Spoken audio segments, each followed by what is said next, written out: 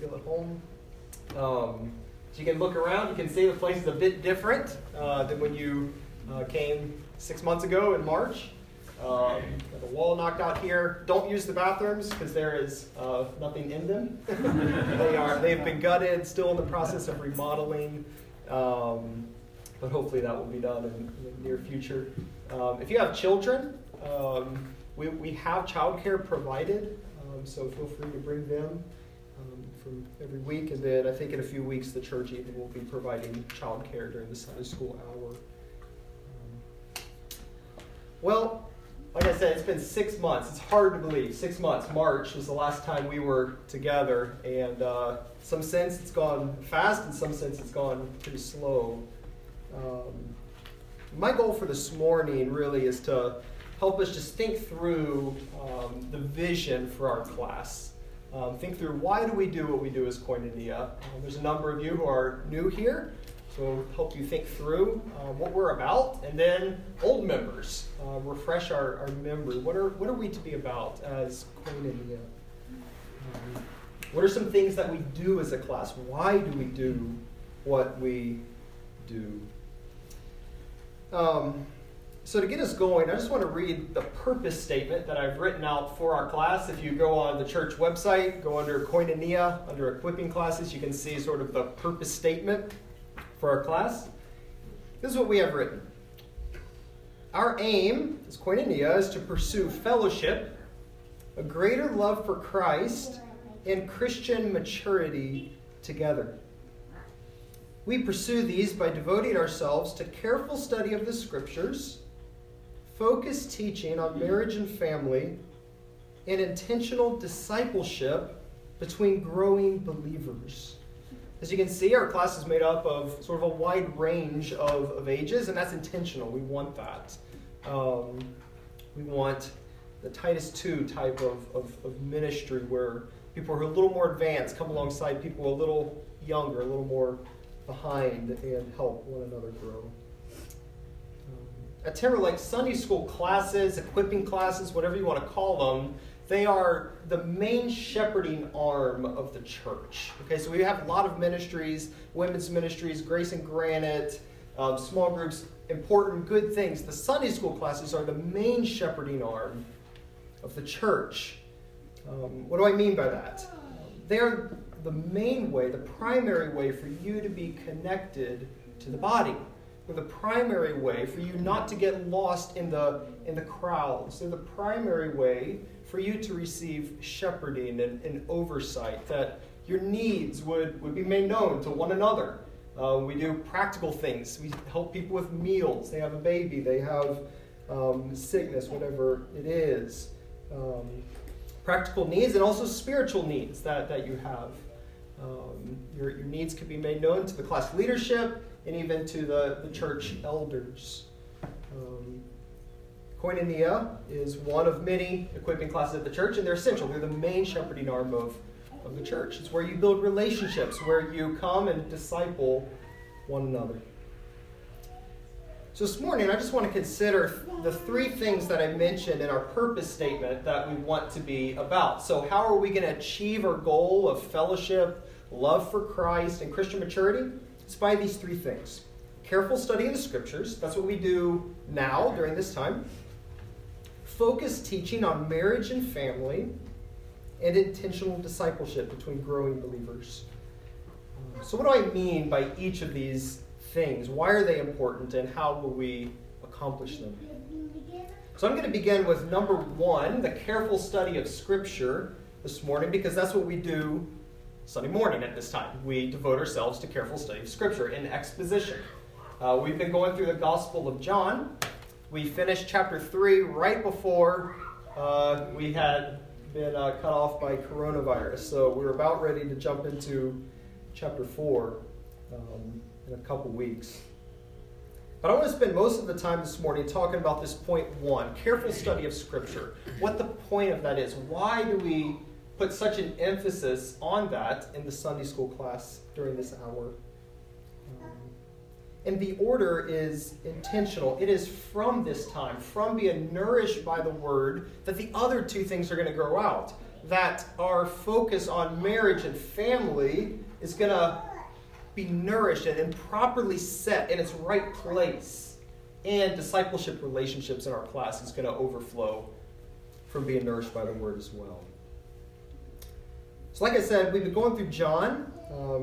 And goal next week is to do an overview, chapters 1 to 3, where we've been, get us ready for chapter 4. But this week, I sort of want to step back and just consider the Gospel of John as a whole, what the purpose of John is, and what the purpose of John for our class is. How specifically does it help us as a class?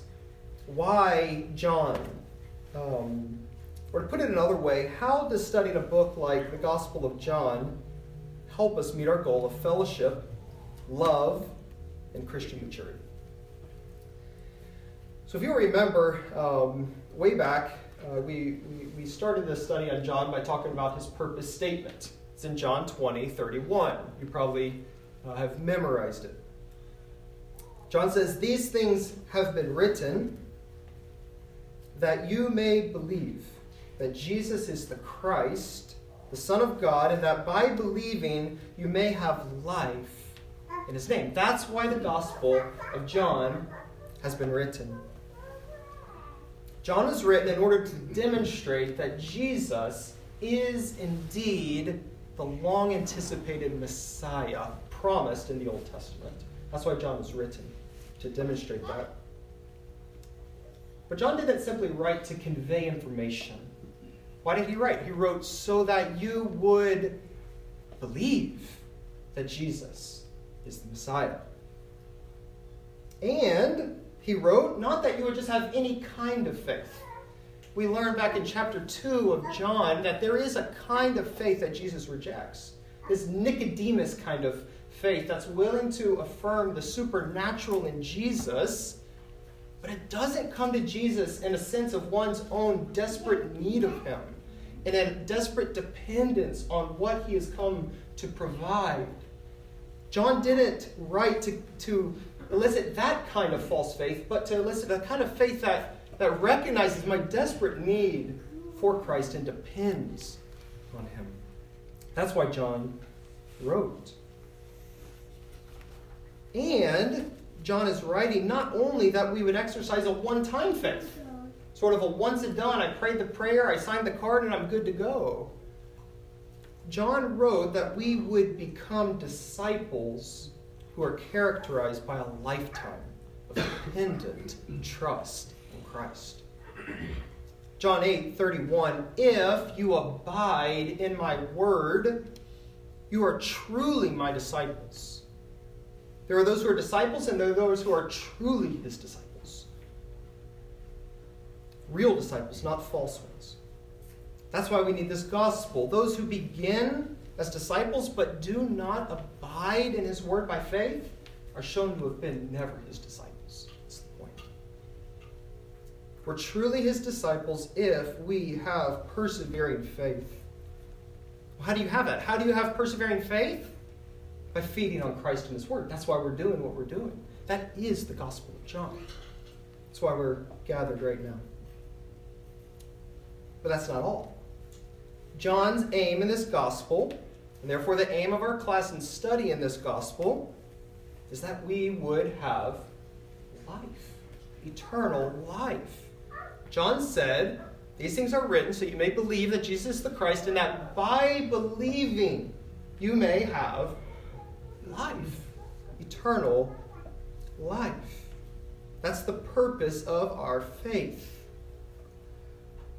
But eternal life is much more than life that never ends. I think when we hear eternal life, we just think perpetual existence, even in heaven.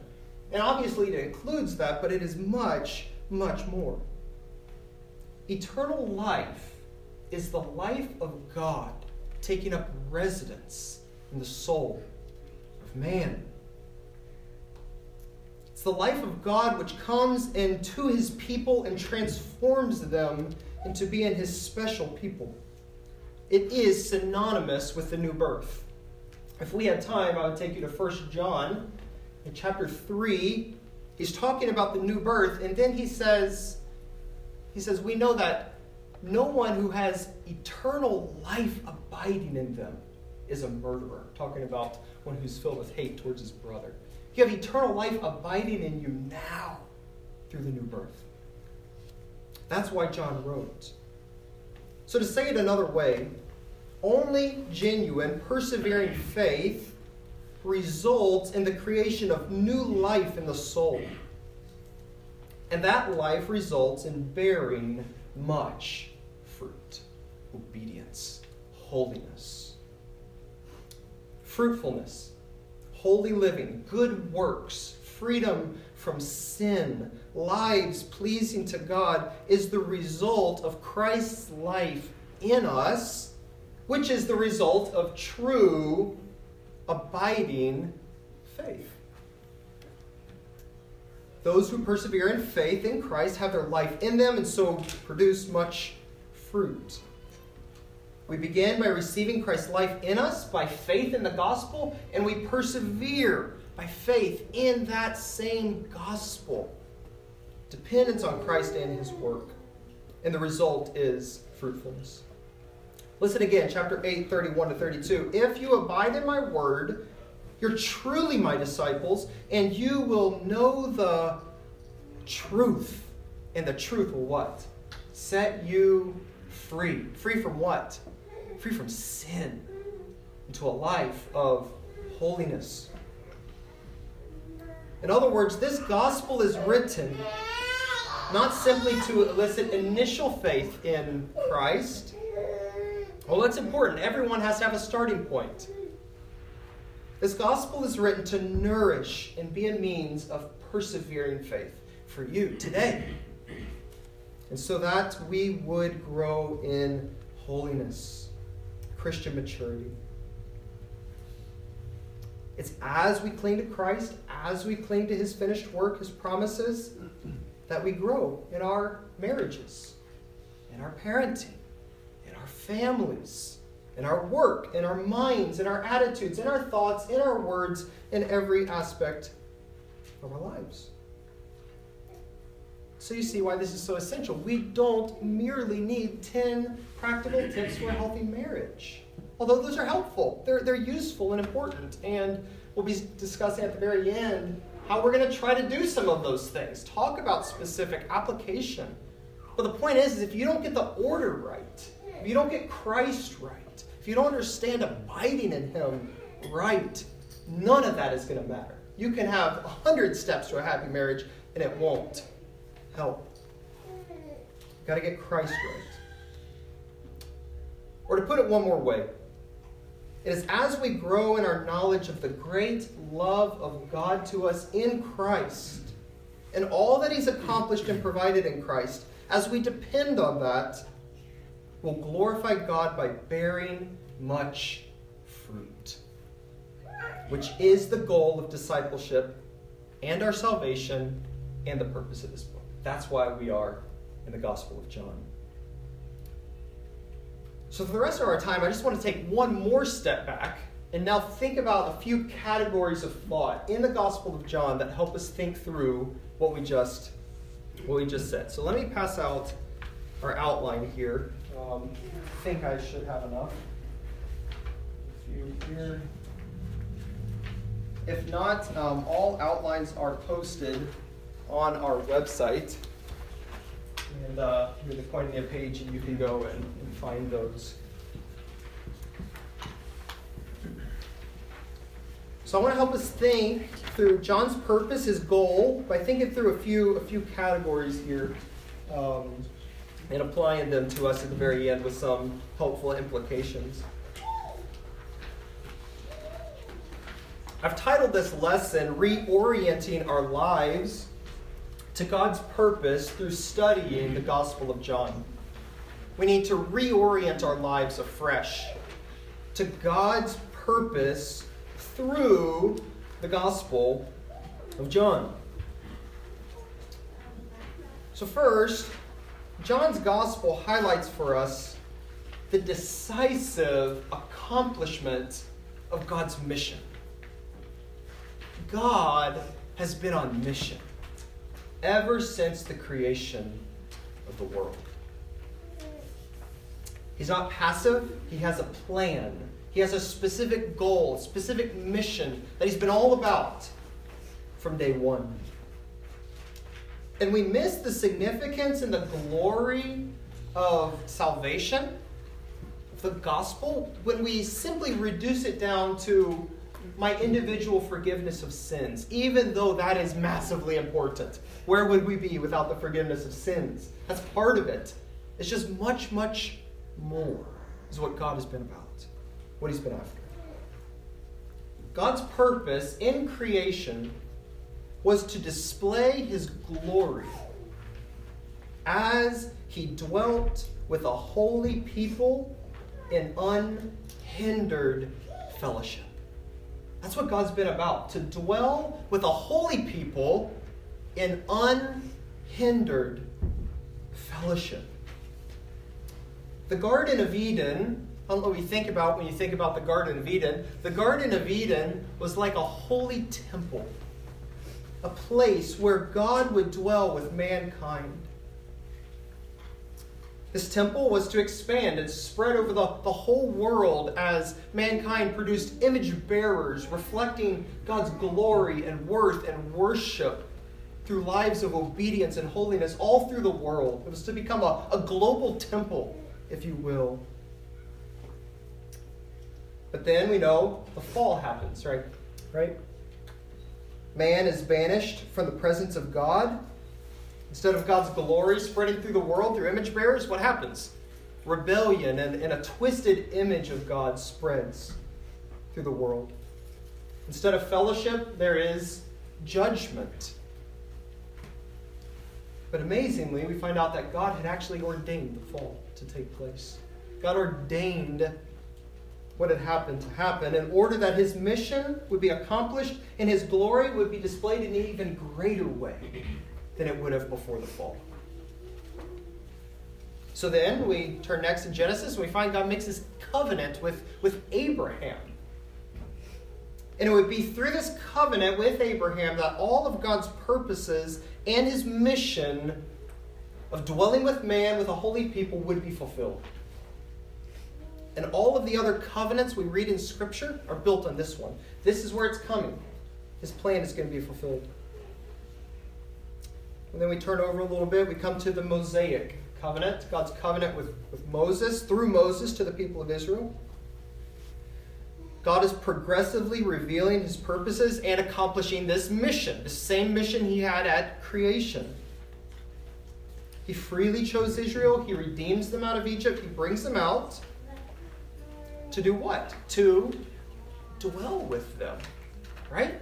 He, at Sinai, creates this tabernacle, this temple in which God would come dwell with his people. And the whole purpose, what's the whole purpose of the Mosaic covenant? The whole purpose was to regulate a holy God living among an unholy people without consuming them in his wrath.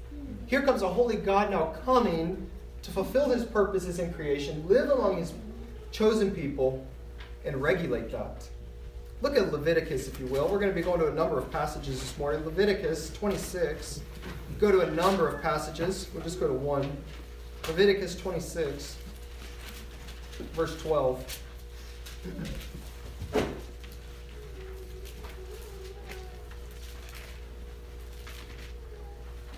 He's given them his law, how to regulate. They are to be holy people. He's in their midst. Verse 12 sounds very much like the Garden of Eden. And I will walk among you, and I will be your God, and you shall be my people.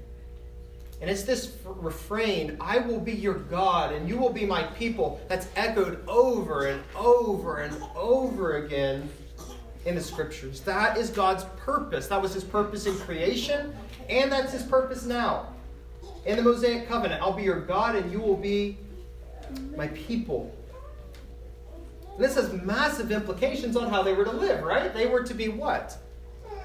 Holy, because this holy God was among them, and he is holy. Be holy as I am holy. Well, we know how the story goes. Israel totally fails to keep this covenant. Miserably fails. They do not become a holy people. They do not become a fit dwelling place for this holy God. The law never had power to change their hearts. And as a result, they receive the curses of the covenant. They go into exile. It looks like God's purposes, again, have failed. But they haven't. God ordained this. He was in control and accomplishing his purposes. And then we turn to the prophets. And in the prophets, we learn of a new covenant. A new covenant that God will make with his people, and it will be distinctively different from the first one with people of Israel through Moses. Look over at Jeremiah 31 with me. We're going somewhere with this, okay, so just hold on. Jeremiah 31. It's massive implications on us, how we live, our lives, who we are, what we're to be about. Jeremiah 31:31, this is the promise of the new covenant in light of Israel's total failure to keep the Mosaic covenant and God's purpose and promises. I'll be your God and they'll be my people. Look at verse 31. Behold, the days are coming, declares the Lord, when I will make a new covenant with the house of Israel and the house of Judah. Not like the covenant that I made with their fathers on the day when I took them by the hand to bring them out of the land of Egypt. My covenant they broke, though I was their husband, declares the Lord. But this is the covenant I will make with the house of Israel after those days, declares the Lord. So what's going to be different about this covenant? Look, I will put my law within them, and I will write it on their hearts, and I will be their God, and they shall be my people. There it is again. You see that? I will be their God, and they shall be my people. That's his goal. That's his purpose. It's driving everything he does. And no longer shall they teach his neighbor and each his brother, saying, Know Yahweh, for they all shall know me. Not just know about me, know me intimately and a personal acquaintance with me. From the least of them to the greatest, declares the Lord, for I will forgive all their iniquity, and I will remember their sin no more. That is the new covenant promise of God. The difference between this and the first covenant is that the great problem of God's people will be remedied. What is that? God will not just give them his law, but he will write his law where? On their hearts. What does that mean? It means through the gift of God's Spirit, God's law would be what characterizes the minds, the thoughts, the affections, the desires of God's people. It would no longer simply be what they ought to do. It would be what they want to do. That is what the promise of the new covenant is going to be. It's going to transform this people. And they would know the Lord. They would be intimately acquainted with him and a friendship with him and his ways. They'll be forgiven of all their sin and filled with his Spirit. Go to Ezekiel now, chapter 11. Ezekiel 11.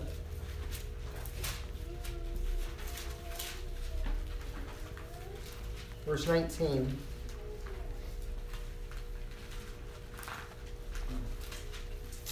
Again, keep these categories. The new covenant realities, what God's going to do, and his goal.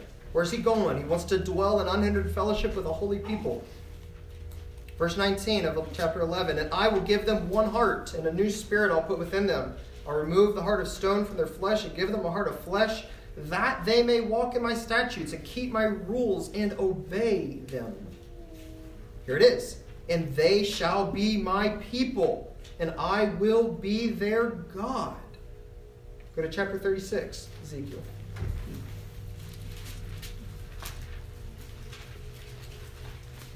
Chapter 36, verse 25. Again, new covenant promise. It's this text that's going to prepare us for John 3 when we get there in a minute. Ezekiel 36:25. I will sprinkle clean water on you, and you shall be clean from all your uncleannesses, and from all your idols I will cleanse you. And I will give you a new heart, and a new spirit I'll put within you. I'll remove the heart of stone from your flesh, and give you a heart of flesh. I'll put my spirit within you and cause you to walk in my statutes and be careful to obey my rules. You shall dwell in the land that I gave your fathers, and here it is, you shall be my people and I will be your God. Again, that's God's purpose, and it will be accomplished through the new covenant. That is the goal. What does this mean? I will be their God and they shall be my people. It means that he will be their God. He will dwell with them in love and in favor and in fellowship, not in judgment. And they will be his people, meaning that they will be a people who reflect his holiness, who reflect his glory, and will be a suitable dwelling place for him. A place that is a fit abode for God's dwelling. That is God's goal. It's driving everything he does, and that's the goal of the new covenant promises.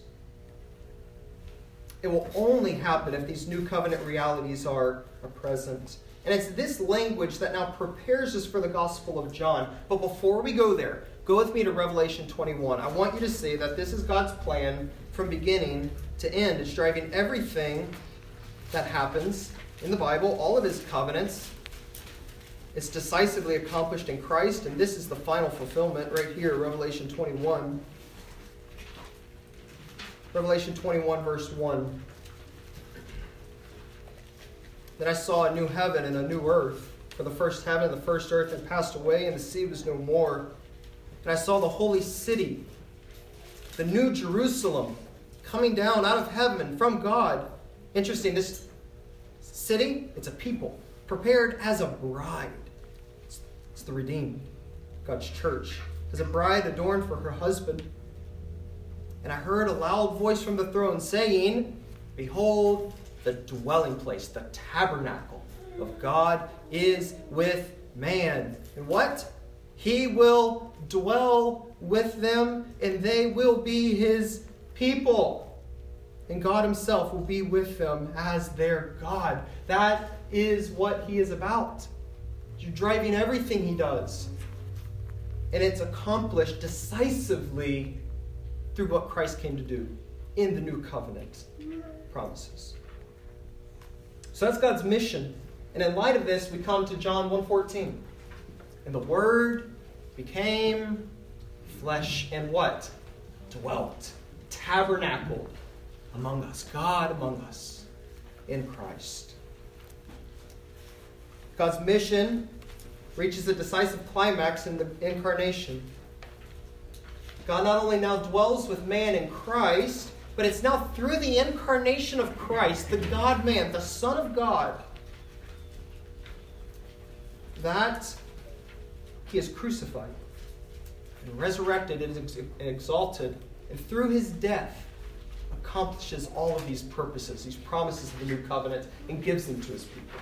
And that's what we're going to look at right now. So that's the next point. Christ's work and the accomplishment of God's mission. How exactly did Christ accomplish God's purposes? How do we experience these now? How does John describe life for believers in this Messiah? And there are three ways. See it in your outline. Number one, Christ accomplishes this mission, these promises of the new covenant, through the new birth. The primary problem with humanity, Jew and Gentile, are two things. You have two problems. Defilement from the guilt of sin. You have a guilty record. It's a long record. And slavery to the power of sin. John calls you a slave of the devil apart from Christ.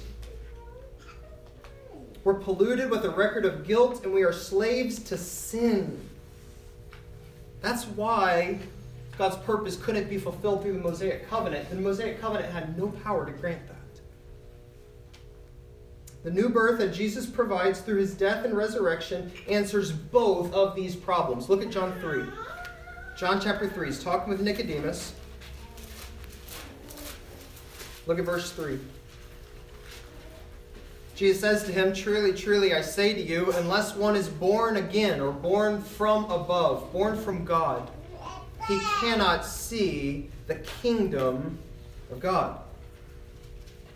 Look down at verse 5. Jesus repeats himself and gives a little more clarity. Jesus said, "Truly, truly, I say to you, unless one is born of water and Spirit, he cannot enter the kingdom of God." Now this phrase, water and Spirit, I don't have time to go through everything. You can go find the sermon we did on it online. But this phrase in water and Spirit is clearly built on the new covenant promises. Ezekiel 36, what we already saw. Jesus is saying unless one experiences new life that's characterized by water, a total cleansing and purification of defilement from sin, and experiences Spirit, a total transformation of his Spirit through the Holy Spirit, he will not enter the kingdom. Unless these two problems, my defilement of sin and my enslavement to sin, are dealt with, you will not get in the kingdom. But Jesus has come to be the ultimate purifier through his death as the Lamb of God who takes away the sin of the world. In Isaiah 53, like substitute who bears the sins of many. It's glorious. And he's come as the Spirit provider, because he's the beloved Son with whom the Father is well pleased, and he gives the Spirit freely to his followers. You have to have both water and Spirit, cleansing and the Holy Spirit to get into the kingdom, to be changed, to become a people where God will dwell with, and they both come through the Son. Or to say it another way, Jesus has come to create a new humanity. He's come to create a new humanity, to begin God's new creation process by recreating new people for God, purified, freed from sin's defilement, freed from sin's power and dominion over your life. That's why he has come. The question is, how do you become part of this new humanity? Well, we're in John 3. Look down at verse 14. It's a glorious statement. I told you back then when we studied it, I think this is one of the clearest pictures of saving faith in the Bible. "And as Moses lifted up the serpent in the wilderness, so must the Son of Man be lifted up, that whoever believes in him may have eternal life." Physical life was communicated to the people of Israel as they looked to that bronze snake hanging in the pole, as they realized, I'm toast, I've been bitten, I got venom all in me. My only hope is the provision of God, and I look dependently on it. In the same way, eternal life, the life of God, the new birth, cleansing from sin, power in the Spirit, this whole package is yours. How? Looking outside yourself. I have no hope except what Christ has accomplished. Looking to him, independent, expectation, faith. I need you, Jesus. It's yours. That's how you get part of this new people, this new humanity, the new birth. We could look at 1 John. We don't have time. Here are lots of texts about the new birth. But the point is that the new birth is God's creation of a new people. It's a people now with his DNA. It's a people now that begin to look like God. They have his DNA in them. They're not perfect. John says if you say you don't have sin, you're a liar. What's a believer? He's a confessing person. But they're characterized by progressive growth in righteousness. So that's the first way we can speak about how Christ's work decisively accomplishes God's mission. So let me go on now, try to pick up the pace a little bit so we can get to some of these implications. There's another way. Christ accomplishes this mission and the promises of the new covenant through the creation of a new temple. The Gospel of John, we discover that Jesus is himself the new temple. The Word became flesh and tabernacled among us. John 2:19, Jesus said, destroy this temple. And John says he was talking about the temple, which is his body. So in a sense, Jesus is the temple. But in another sense, Jesus has come to create a temple, a new dwelling place for God. Not a physical structure, but the ultimate goal of God, the temple, which would be this new humanity, this people. It would no longer be geographical. It would no longer be access to along ethnic lines, Jews only. It would be none other than the redeemed people of God. Flip over to John 4:21. We're coming here very soon. Give you a sneak peek to it. John 4:21. Jesus talking to a Samaritan woman. Jesus said to her, "Woman, believe me, the hour is coming when neither on this mountain nor in Jerusalem will you worship the Father.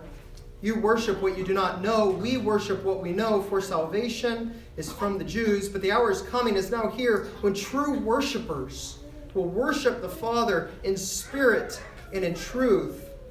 For God is seeking such people to worship Him." In other words, this is the same reality of the new birth, just a different picture. Those who believe in Christ are given the Holy Spirit, and they become a holy dwelling place of God.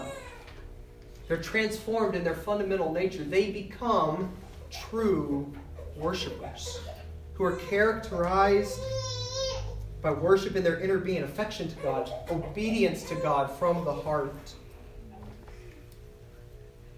We can go to a number of other texts, and we don't have time. Go to John 7. Listen to this imagery of water gushing forth from a believer. This picture of a temple. You know, God's temple has this picture of water pouring out of it. Go to Ephesians 2:19-20. Hear Paul say a very similar thing. Believers individually and believers corporately as the church are God's new temple. The presence of God dwelling with them as a holy people, fulfilling His purposes through the new covenant. And this has massive implications on how we live. But before we go there, let me show you one more place. One more thing. How does Jesus accomplish it? It is by being a life-giving vine which nourishes abiding disciples. Flip over to John 15. John 15. Very familiar. It's where the rubber meets the road for us right here. John 15, verse 4. Abide in me, and I in you. There's that similar language again. The branch cannot bear fruit by itself unless it abides in the vine. Neither can you unless you abide in me. I am the vine, you are the branches. Whoever abides in me, and I in him, that's the one that bears much fruit. For apart from me, you can do nothing. It's the picture Jesus gives of himself. The point is to illustrate that Jesus is the fruitful vine. He is everything Israel failed to be. And from now on, membership in the people of God comes by being connected to Christ, being connected to this vine. And when you are, the life of Christ, the Holy Spirit, all that Christ is, now fills your life, just like the sap and the juices of the vine start filling the branches. That's the picture. And the result is fruitfulness. So let me draw out a few points here really quick. Any fruit that we bear in the Christian life is the result of Christ's life in us. His Spirit, His love, His joy. You see, Christ doesn't simply enable us to love, but in a profound sense, we love with the very love of Christ that fills us. Christ doesn't just enable us to be joyful, we rejoice with the very joy of Christ that fills us in His Spirit, in His work, in His Word. 2, the fruitfulness of His people is mandatory. Fruitlessness, no pursuit of obedience, is evidence we do not have this life in us. Love and obedience is the necessary overflow of union with Him.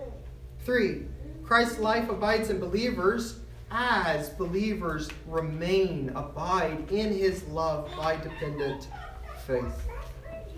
This process takes place by continuing moment by moment, sucking and sucking and sucking and drinking, depending on Christ. What He's done, His love, receiving that. Galatians 2:20, the life I live how? By faith in the Son of God who loved me and who gave Himself for me. Every moment, abide. And it's as we abide in Him and He in us that we bear much fruit and experience the goal of God's mission, creating a holy people in whom He dwells and who dwell with him. The point is that as we do that, what we're experiencing here, as we're growing, we're being transformed into a holy people suitable for his presence. People that are more and more a comfortable abode for God. So those are the three ways the Gospel of John speaks of these realities. It's the new birth, the temple, and remaining in Christ like a vine. So let me give you three implications really quickly. Why am I spending so much time on this? Look at the back of your page there. Number one, sanctification is not icing on the cake. Growth in holiness, growth in Christ's likeness is not something extra that you can just take or leave. It is the goal of your salvation. You were saved unto something. Not just forgiveness of sins, but unto being a holy people for the Lord. No, it's not the grounds of your salvation. It's not what makes you saved. It's just what you were saved unto. Becoming a holy people of God filled with his presence, progressively transformed into his image. And if I don't make that a priority in my life, I have either greatly misunderstood my salvation or I have no life in me. Number two, discipleship in the church is essential.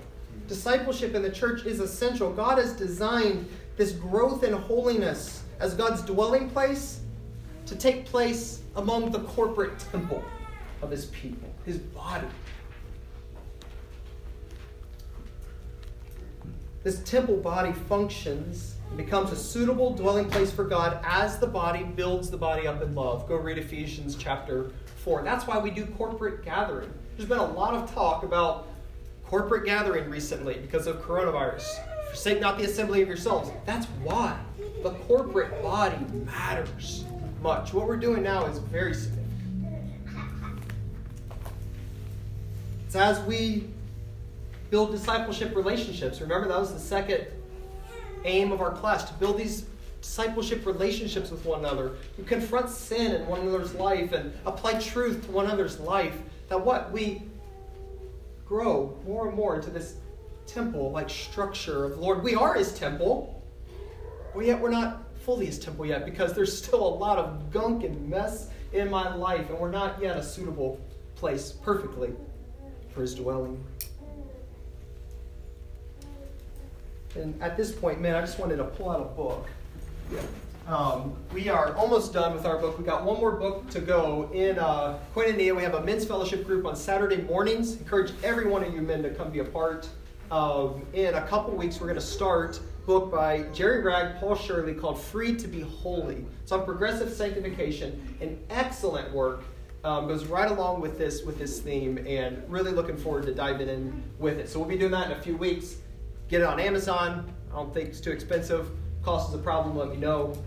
Shouldn't be not bad. I think it's like $10. So really good book. So go ahead and order it. But that's what we're about. We're about growing in Christ-likeness together. Number 3. Third thing in our purpose statement said we're focused on teaching marriage and family. I just want to point out here that now that we've laid this groundwork, we're ready to get into those specifics of marriage and family. Don't you see how all that we've talked about should transform now the way I think about what my marriage needs and what my family really needs? It changes how I think about those things. The focus shifts from my selfish pleasures, from getting marriage to work the way that I want it to work, or parenting the way that I want it to work, to what? To being about what God is all about. Being a holy people that pleases him and reflects him. My growth, my sanctification. That is the goal. The goal is no longer a comfortable marriage for me, for my personal preferences, but that I, with my spouse, would become a holy temple for the Father, Son, and Holy Spirit, together with all the saints. That's what we're about. How will we practically do that? Coming weeks, I want to work through resources. I'm going to be giving you guys resources on marriage, parenting, family. We're going to find creative ways to get together. Just fellowship and eat ice cream, get some pizza, get together, and then just talk. What we're learning, how we're discussing these things. Ask questions. Well, it is 10:10. That's the time to go. I want to close in a prayer. It's the prayer that Paul prayed. It's on your outline there. Ephesians chapter 3, verses 14 to 21. Before I do that, are there any questions? Any comments? Yes? Saturday morning, what time? Yes. Okay. So we met yesterday, and the question's in the air. Are we going to meet this coming Saturday? We normally do every other Saturday. But for a couple scheduling conflicts, we're thinking about doing this coming Saturday. I need to get all of you, by the way, on the email roster. So after class, come to me. I'll give you my email address. You can email me. I'll get you on the roster. So I'll send that information out. We meet at 7:30 at my house, usually every other Saturday. And we may be doing it this Saturday, maybe doing it next. So, but I'll let you all know through the email. So, good question. Any other questions, comments? All right, let's pray, but pray by praying Paul's words. For this reason, I bow my knees to the Father, from whom every family in heaven and earth derives its name, that he would grant you, according to the riches of his glory, to be strengthened with power through his Spirit in the inner man, so that Christ may dwell. The idea there is he might make his abode. He might be comfortable in your hearts through faith, that all that trash, all that gunk would be cleaned progressively through his Spirit so it becomes more and more a suitable dwelling place for him. We pray that having been rooted and grounded in the love of God and the gospel, we may be able to comprehend with all the saints what is the breadth and length and height and depth, and to know the love of Christ, which surpasses knowledge. It's so great. And that by knowing it, we will be filled with all the fullness of God, with his presence and with his likeness. That's what we want, Father. Now to him who's able to do exceedingly abundantly beyond all we ask or think, according to the power at work within us, to him be glory in the church and in Christ Jesus to all generations forever and ever. Amen. We love you, Father. Thank you for your word. Do this work in each of us, we pray. In Jesus' name, amen.